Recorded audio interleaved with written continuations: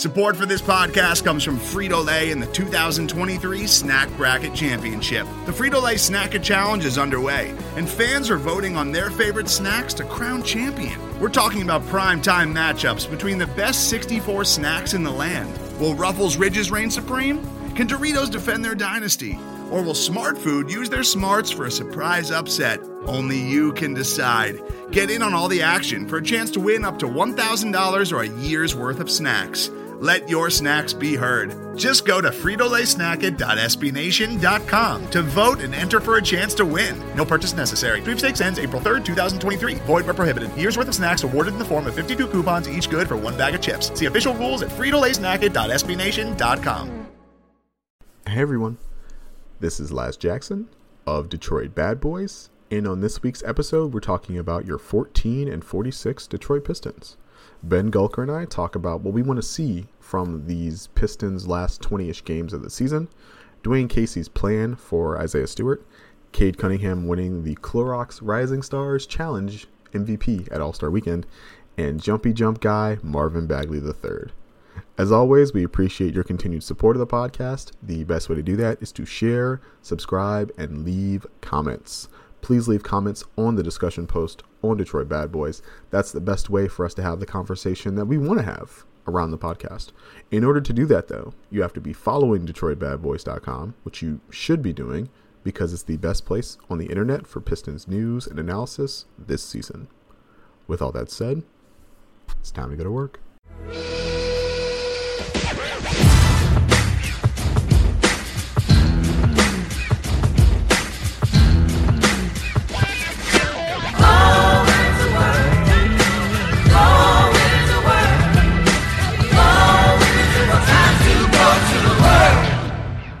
Hello, everyone. Welcome to this week's episode of the Detroit Bad Boys podcast. I am your host, Lazarus Jackson. Pleased, as always, to be joined by my usual co-host, Ben Gulker. What's up, Ben?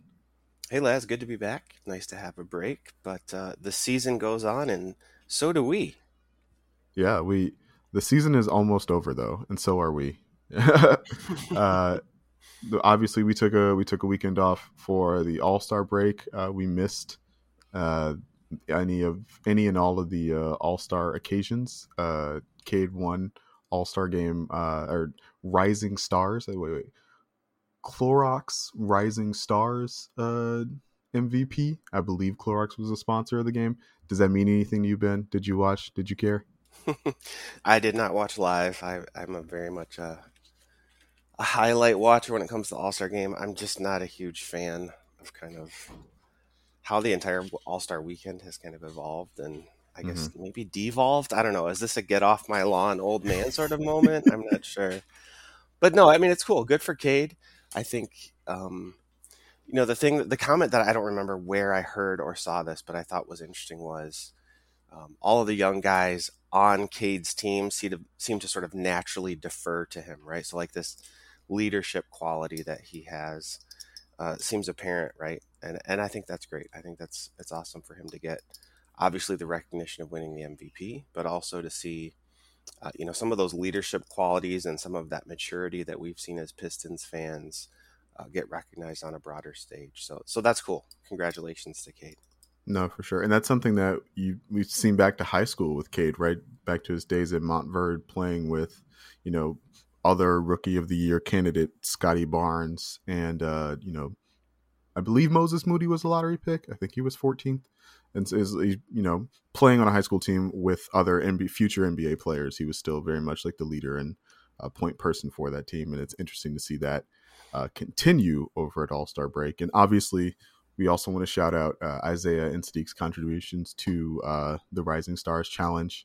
Both of those guys acquitted themselves pretty well from what I saw from the highlights. It's like I was pretty pleased to have those guys there as well. With that past us, Ben, the season is 2/3 over. We are almost free from our prison. What do you want to see in the last 20-ish games of the year from this Detroit Pistons team?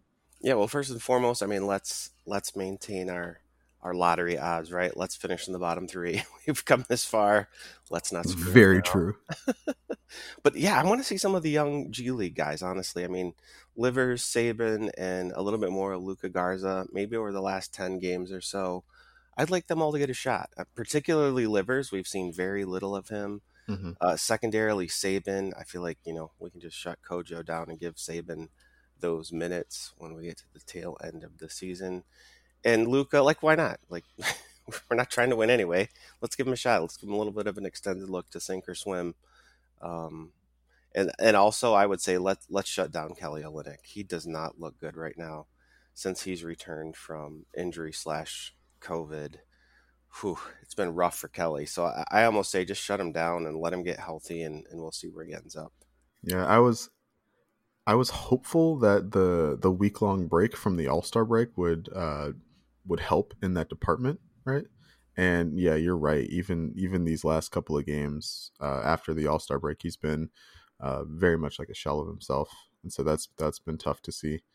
Um, I want to see more competitive losses like the ones they had against Boston. I feel like those are we spent the coming into the All-Star break, there was the Boston win, but before that was a 9-game losing streak and the huge point differential in the negative for the 9-game losing streak, and very much the sense that this team was not as competitive as they had been like last year in the same position, maybe a similar position from a wins and losses standpoint, but way worse from a point differential standpoint. And then they come out after the All-Star break, they win a game against Cleveland. They play a close competitive game against a Boston Celtics team that obviously like they had beaten before the All-Star break, but it's like on the rise in the Eastern Conference. And I would like to see more of that, right? Like, yes, maintaining the draft position is extremely important, but I would like to see some more close games from this Pistons team to close out the year. And to your point about the young guys, like they still have an open roster spot, right? Like after the Marvin Bagley trade, they opened up a roster spot. They haven't used that yet. It's been hinted that their two-way player with the Motor City Cruise, Chris Smith, will like take up some of that roster spot maybe towards the end of the year. There are a plethora of young dudes in the G League who, when the G League season finishes, you can bring up and play for the last like 7-8 games. And so I would like to see them towards the end of the season, like use every opportunity to explore, some of these other young talents like around the league, and see who fits alongside Cade, because like that's going to be that's the most important thing we're trying to figure out. Like as towards the end of the season, it's like who can play on this team with Cade next year, basically. What else happened? We should talk about Marvin Bagley. In his 4 games since the trade, he's averaging 11 points and 5 rebounds. He's shooting 51% from the floor, or 51% from the floor, 17% from 3, and 45% from the line. But only 1.5 threes per game. So that 17% number is just like he misses the 3 he takes per game, and I'm fine with that. Yeah, he's been effective in his role so far, Ben. What have you thought about him? What have you thought about, the lineups we've seen him in? We've seen him paired with Stewart. We've seen him paired with Olynyk. We've seen him playing center by himself. What are your thoughts about the Marvin Bagley experience to date? Well, they're certainly exploring, right? Feeling Yeah. out all of his strengths and weaknesses, and I think that makes a whole lot of sense. Um, I think he obviously, just from a fan and entertainment perspective, he adds this entirely new dimension we haven't seen really since Plumlee was traded, I guess, which is even weird to say, but sort of that vertical lob threat, right? That's the obvious thing. He seems to be pairing well with both Killian and Cade. Cade has had some really sweet passes to him in particular, which is just a whole lot of fun to watch. Theoretically, he gives you some floor stretch, although we haven't necessarily seen that so far. But I've also seen, like he had a really nice take against Cleveland from the perimeter going all the way to the basket. So he gives you a little bit of offensive versatility that hasn't been there from the 4 position on the bench unit anyway. So, look, I don't know if he's a starter on a playoff team. He's still really young. He's got some time to figure that out, and the Pistons fortunately do as well. But I think as an archetype, right, like a big man who can jump, who can embrace that role, who will rebound the ball, like that sort of player archetype makes a whole lot of sense next to Cade Cunningham. And I think a lot of us understood this intuitively, but man, it's really refreshing to see it from an entertainment perspective.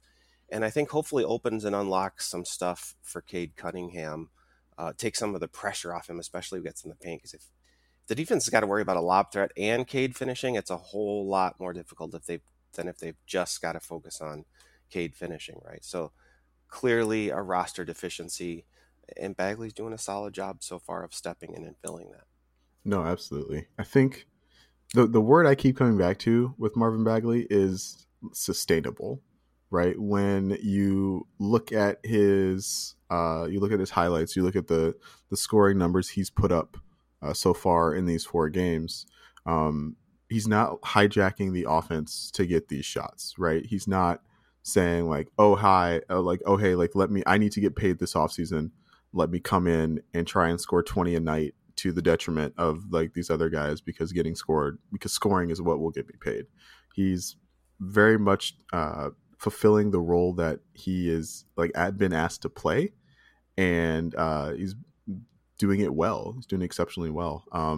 And I think that that's a credit to him, and a credit to the new situation he like finds himself in.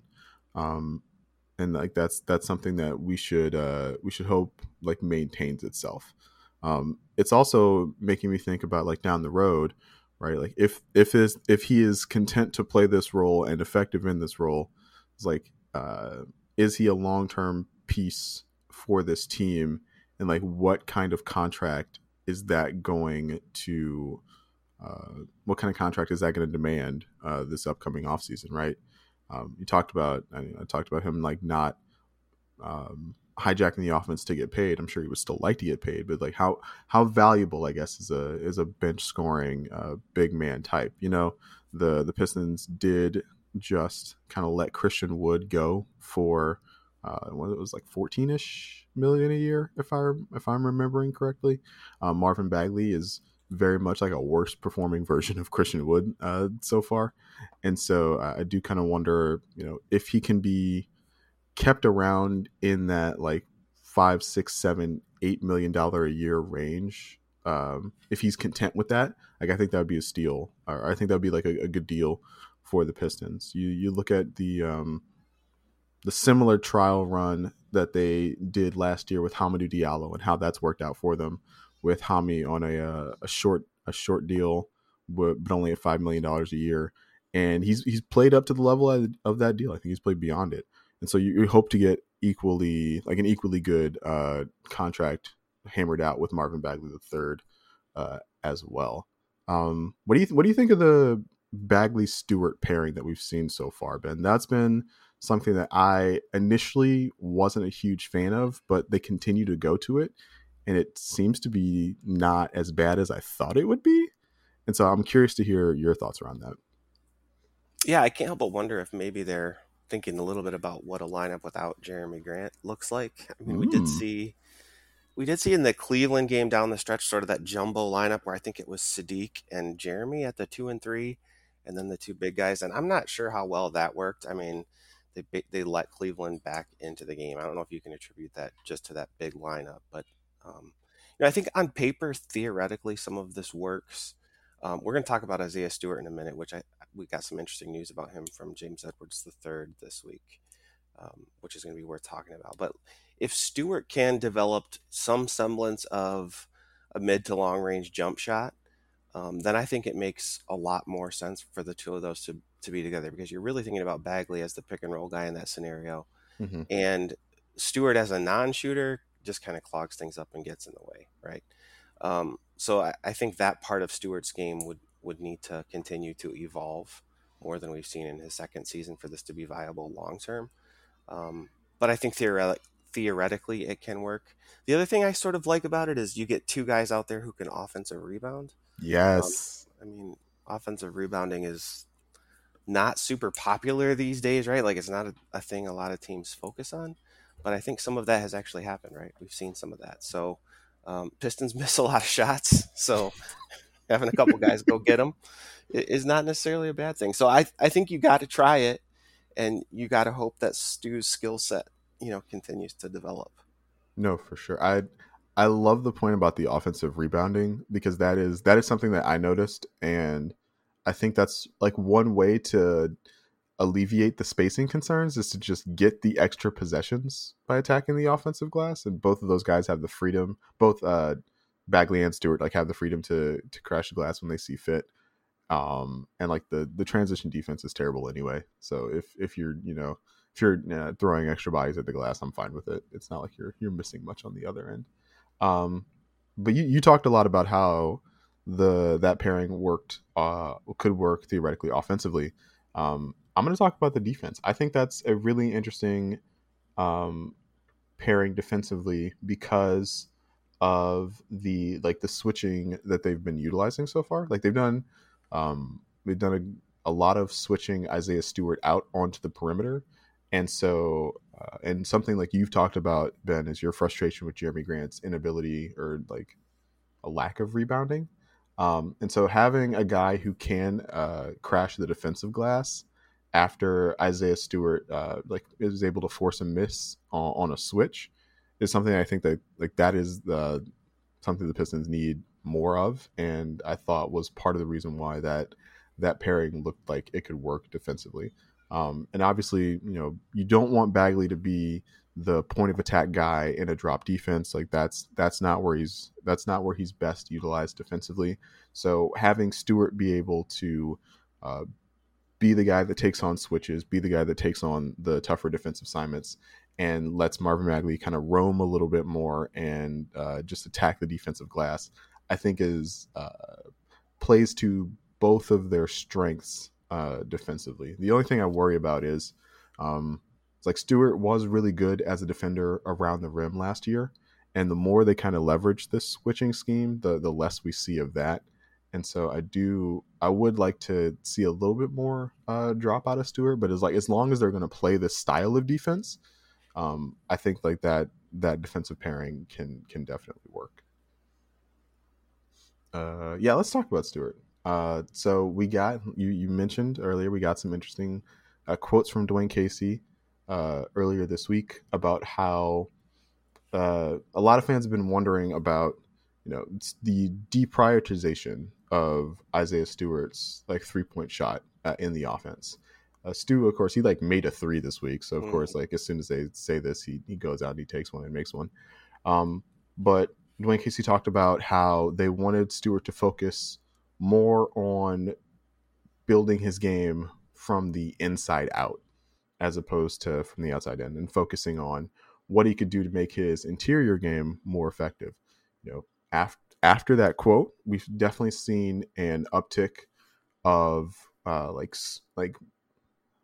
been calling it the Baines seal, like the Tice seal. The Marcin Gortat was another guy who was really good at this, where as your teammates driving, you just kind of set an off-ball screen for the help defender who like would normally come in and challenge the shot, and it's like, oh, that guy's not there, so I just finish at the basket. Stewart did this multiple times to get the Celtics to get Cade some layups. I was a huge fan of seeing that, and I hope we get to see more of that. But yeah, Ben, what did you think of Dwayne Casey's comments about Stewart's game from the inside out? Well, first and foremost, I was just really glad to have some clarity from the coaching and strategy perspective. This is something I've kind of been beating my head against all season. Why is Stewart not shooting the basketball, right? Is this a lack of confidence? Is it Stu just choosing not to take them? Or is there some coaching strategy happening? So regardless of opinions on whether this is the right track for Stewart, for me, it was nice just to have some clarity from the coaching perspective that, yeah, this is in fact an intentional strategic decision that we're making, and it's directly related to our plan for his development, right? So just that in and of itself, that little bit of knowledge was super exciting to me. I guess I find it a little bit surprising, although I don't necessarily disagree. I mean, the big men in the NBA are trending towards almost needing to be capable of spacing the floor, right? I mean, it's very much a guard and perimeter player dominated league right now. So it's a little bit surprising to hear having him focus on his interior scoring, taking precedence over the perimeter scoring. I don't know if I agree or disagree, but I'm glad it's intentional, I guess, if that makes any sense. You mentioned the screening. Um, whether those get counted as a screen in NBA tracking when you're sealing a guy off, who knows? But I think you're absolutely correct. I mean, it leaped out to me in the fourth quarter against the Celtic games at least twice, where Cade basically got uncontested layups, right? Like, I mean, he beat his guy, and Stewart just did a fantastic job of sealing, sealing the help defender. So Cade just didn't get challenged at all. I think that's fantastic. That jives with the idea of having him focus on the interior, right? Because if you've got him floating around the exterior, he can't do that. And I think, too, to Stu's credit, he had a really rough start to the season, but I think he's starting to round into form a little bit. We've had a double-double recently, close to double-doubles. I feel like he's starting to find his footing a little bit this season. Unfortunately, it's 2/3 of the way done, but it gives me some hope and some optimism that there's still a development trajectory left for him to keep exploring next season, right? Like, he's not bottoming out or plateauing as a player, right? I think that's the most important takeaway for me from this news about Stu. Yeah. It is good not to, you're right that getting clarity from the coaching staff that this is intentional on their part is big, because it was very much like, are we just limiting what Stu, I was like, should we mentally like limit ourselves to only what he's been able to do over his first 2 seasons, despite the fact that he's like 22 years old? Like, is he done developing at 22? It's kind of a big question. And the answer appears to be no, thankfully. The other thing that I've been thinking about with Stewart's recent level of play, like you mentioned, he's been really effective as of late. He was the Pistons' second best player in that first quarter against the Boston Celtics. He was everywhere on both ends of the floor, and it really impacted how they were able to start that game off on a really high note.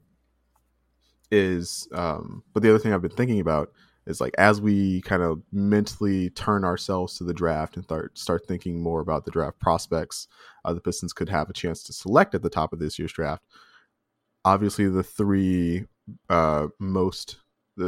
highly thought of draft picks at the top of this year's draft are all big men, right? And so it's like, if you are, fortunate enough to get a high lottery pick and select one of those guys, what does that mean for Isaiah Stewart's role on the team moving forward? Some of those guys, you feel like he could be effective next to all three, but if he's only going to be thought of as like an inside guy, is like that. That limits the. I wouldn't want to pair all three of those guys with a guy who's only doing what Isaiah Stewart currently does. But if he's able to continue being, an offensive threat in this way, and setting these highway screens, if the perimeter shot is something that they're going to continue working on in the offseason, and something that, next year he might get more opportunities to do, it's like that definitely opens up the possibilities for who fits next to Isaiah Stewart in a lineup like around Cade Cunningham, right? Because like that's the main thing that matters is like who fits with Cade. But Stewart looks like he's going to be here for the long term, and so not having like Cade and 2 centers on the floor, I think is probably a good thing. Oh, the other thing I was going to say is you mentioned the center position being more focused on like perimeter play, and like I definitely agree with you, but I do think that we've still seen that centers can be effective if they're able to like operate out of the short roll, and if they're able and willing to like set like those high level screens around the basket. I'm thinking in particular of Steven Adams, who is having a much worse for the Grizzlies. Steven Adams is having a much worse statistical year than Jonas Valanciunas had for them last year in terms of like points and rebounds. But this year, with the Valanciunas demands a lot of post touches. He wants to shoot threes now, and he's able to make them, which is good.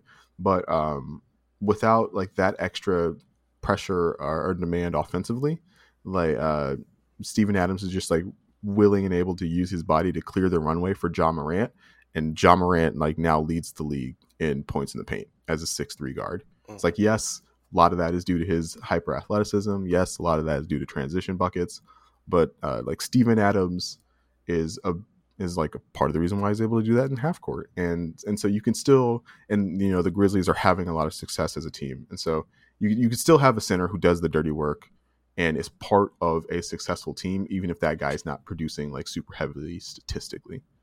Well, yeah, and I think Phoenix is another fantastic example of this. They pretty much roll with a traditional center, and both are starting and reserve units, right? I mean, obviously, I don't think you can say those centers are the main reason they're really good, although Ayton is obviously fantastic.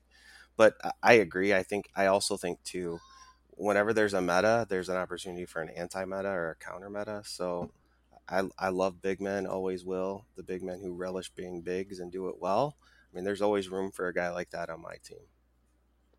No, absolutely. Today's episode is brought to you by Cars.com. With over 2 million vehicles and 50,000 more added every day, Cars.com will match you with the perfect car for you, your budget, your life, your style. And if you're ready to say goodbye to your current car, Cars.com will get you an instant offer to cash it in. Just start by entering your license plate and get matched with a local dealer who will write you the check. So whether you're looking to buy or sell, just go to Cars.com. It's magical.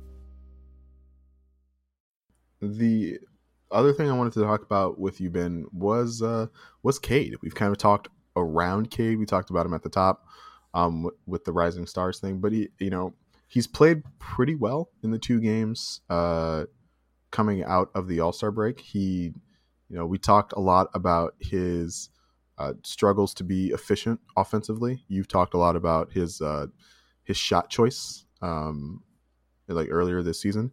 It's like in the 2 games the Pistons have played post All-Star break, Cade attempted 10 free throws in the win over Cleveland, which I think was if that's not a career high in free throws, it's like very close to it from Cade Cunningham. And in the loss to the Boston Celtics, like we mentioned, he was able to finish around the rim thanks to these Stewart screens. He was scoring at all 3 levels. What are we looking for in the progression of Cade's game, I suppose, over these last like 20-ish games? Yeah, Cade was a joy to watch this week. He didn't shoot the ball well against Cleveland, but man, I've harped on getting to the line as a way to sort of redeem poor shooting performances. That Cleveland game is just the perfect example. I think it was 4 for 16 from the field, but still managed to get 16 points, right? And that's precisely because he was able to get to the free throw line. And then, of course, it was great to see that free throw shooting hold up in crunch time, right? He took a few free throws late that essentially sealed the win. And you know what I was thinking about, Laz, during that game as Cade was sealing the game from the free throw line? The Pistons are usually on the flip side of that, right? They're usually the team fouling, not the team being fouled. Mm-hmm. So seeing the Pistons ahead and watching Cade being able to rack up those points and seal the win was just fun to watch, right? So you hope there's more of that in the future. Boston, man, he was an absolute joy to watch. 1 for 6 from 3, but 10 for 13 inside the arc. That's ridiculous. Or maybe it's not 1 for 6. Maybe I got that wrong. But 10 for 13 from inside the arc, I'm pretty sure about. He scored about a point a minute, right? He played 27 minutes, had 25 points. And wow, the diversity that he showed inside the arc was incredible. He's really good at making hard stuff look easy. I absolutely love to watch Cade when Marvin Bagley is rolling to the rim. He had that one lob pass, I don't know if you recall, but it was almost like an underhanded, one-handed scoop lob. And if you're the defender, like one of the things Cade goes to inside when he gets to the rim is sort of that one-handed scoop finger roll finish. So you're guessing, right? Like, is he going to shoot this, or is this going to be a one-handed lob to the big man? And that was a lot of fun to watch. And then the mid-range jump shot was just pure, right? And I thought Cade's decision-making about when to take the mid-range shot because it was open versus when to press and get all the way to the basket was perfectly on point. And look, the mid range I think is sort of being rediscovered right now as the NBA really moves towards threes and threes and layups. Right, still the most efficient shots, but the mid range. If you're a dynamic mid range scorer, Kevin Durant, Devin Booker to some degree does this. Um, there's an opportunity to exploit that shot strategically. Don't over rely on it, but exploit it. DeMar DeRozan, another guy who does that to great effect this season. So yeah, I was just super impressed with his shot selection and choices, particularly in the Boston game. Just that's the kind of performance where, like, is Cade going to be great or just really good? That Boston game, man. I mean, he was great in that game. And it's so much fun to watch. Absolutely a blast to watch. No, they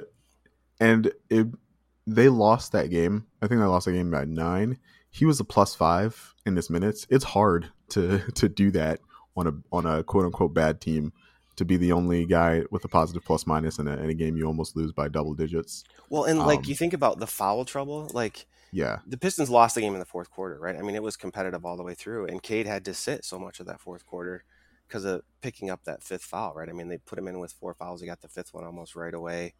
And look, without Cade, the Pistons just didn't have a chance against Boston. He was that impactful, right? No, absolutely. And I was going to mention the foul trouble because that was really frustrating to me, and I think that's something that he definitely needs to clean up. He's picked up 2 quick fouls in a lot of games this season.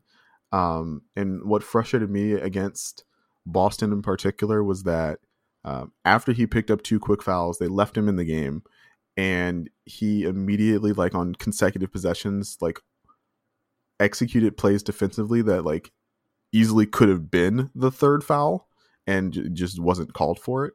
A lot of reaching, a lot of arm slapping.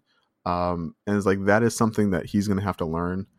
Like you said, if he's not in the game, the Pistons don't have a prayer of winning some of these games. And so as Jaylen Brown is coming down the lane and your strong side, yeah, you can help, but you don't have to slap at his arms. Right. Yeah. And so I hope he gets more cognizant of that as the season goes along and as he goes along in his career, because the Pistons really, really need him on the floor. And like you said, they lost the game essentially because he was unable to play, or they took him out between the 7 or the 10-minute mark and the 7-minute mark, and they lost the game basically as soon as he picked up his 5th foul. Yeah, and look, I've been critical of Cade and some of his turnovers, right? But considering that he's still such a young rookie, I think you pointed this out on Twitter. Cade does that little spin move and just sloppily loses the ball, right? It's not because someone knocks it away. It's those kinds of turnovers that he's got to just break some of the habits, because he was so capable of dominating in high school and college. You develop these bad habits because you can get away with it, right? So it's going to take a while. You can't just break habits overnight. It's the same thing defensively. I noticed the help reaching and slapping as well. I think you're smart to point that out. Those are the things that you've had a lifetime of building those habits. You've got to take a lot of time to force yourself not to do those things. It doesn't happen overnight. So, when I evaluate Cade as a whole, those are the things where it's in time, those are going to disappear. And those little changes are going to actually, I think, make a pretty big difference for what he's able to accomplish. For sure. And, also part of that will be as he continues to raise his profile, as he gets more popular as an NBA player, and as the team wins, and he's a big reason why the team wins, he'll probably get called for less of that stuff. Mm-hmm. Sad to say, but that's the reality we live in. Well, and that's going to cut both ways, because, he did get bumped on the drive, too, against Boston a couple times, especially in the second half, where very easily could have been and probably should have been a call. I think you're right. He's going to get some more of those star calls as his name gets a little bit more respect on it, I think. No, absolutely. All right, Ben, this is no big deal. Pistons are bad. They're at the top of the draft in terms of lottery odds. I want you to start thinking about draft stuff. We're gonna do some draft stuff for the people in the future. We're gonna have some guests. We're gonna talk to some people. We're gonna envision what this team would look like with a lot of different prospects on it. And so, like, get ready for that. That's coming, guys. I know. I kind of joked about it on Twitter. It's like now it's like I need to start counting the tankathon spins again. But no, like that is something we plan on doing for the podcast in the not too distant future. So keep your eyes out for that. All right. Ben, it's like they won 2 consecutive games. They did, so yeah. that's something to be positive about. What was your one positive thing for the Pistons this week? Well, it was going to be Cade, but we talked about Cade a lot already. He was fantastic. I really enjoyed watching him this season. So instead of Cade, what I'm going to say is it's not necessarily directly related to on-court production or play or anything, but I'm going to talk about jerseys, Laz. I feel like we got to talk about the jerseys. Let's do it. First of all, the red home jerseys with the blue lightning bolts, man, those jerseys are beautiful, and I wish they would wear them more. I think it's a throwback to a forgotten era for most of us who are currently watching the Pistons. We saw the Going to Work crew wear the white and blue lightning stripe jerseys way back in the day, but I think those the red with the blue lightning bolts are just absolutely beautiful jerseys. They ought to wear them more. And then teal, Laz, teal is making a comeback. Look, I think you embrace your history. I don't love the teal jerseys as they were, so I would like to make like a slight adjustment proposal. I would love to see teal with just black and white, like cut out that maroon, cut out that gold. To me, that's the thing that makes those jerseys so polarizing. The teal in and of itself, though, if you can shade it a little bit more blue, like shaded a little bit more blue, and then cut out the maroon and gold with just black and white, I think that would look super clean. But look, I'm excited to have the teal back either way, even if they just bring it back whole cloth. I think one of the conversations that was happening on the internet this week was how bad those teal Pistons were, but actually, like, that's not totally correct. Those teams actually had some pretty solid seasons. And one of the comments I saw, I think this was on Twitter, that I thought was really insightful was, you got to make this team wear teal so they can earn the championship red, white, and blue. And I thought that was pretty insightful and pretty clever. But I'm excited to have the teal back. That Cade number 2 jersey in teal is going to sell like crazy. So yeah, I'm just glad. I'm glad we're seeing the teal. It's going to bring back some teenage nostalgia from me, that I was a teenager during those years. So yeah, I'm excited for that, Laz. I'm glad you're excited. I'm not a huge fan of the teal. I am more of the mindset that the teal years do kind of represent a lower point in Pistons history, but as several people have pointed out, right, the post like 2008 years for the Pistons were in actuality, from like a wins and loss perspective, much more bleak than the teal era. And that doesn't make me feel any better, but it's correct, so I have to acknowledge that.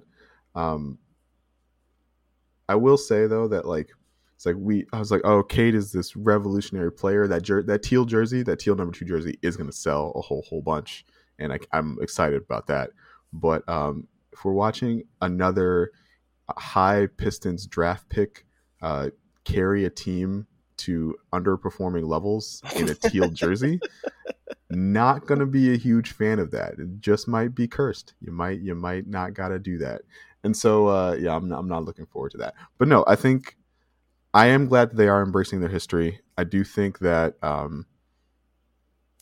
the red, white, and blue is like a really common color palette across the NBA. A lot of teams have some number of red, white, and blue like in their team colors, and so I do think it is good to be a little bit different.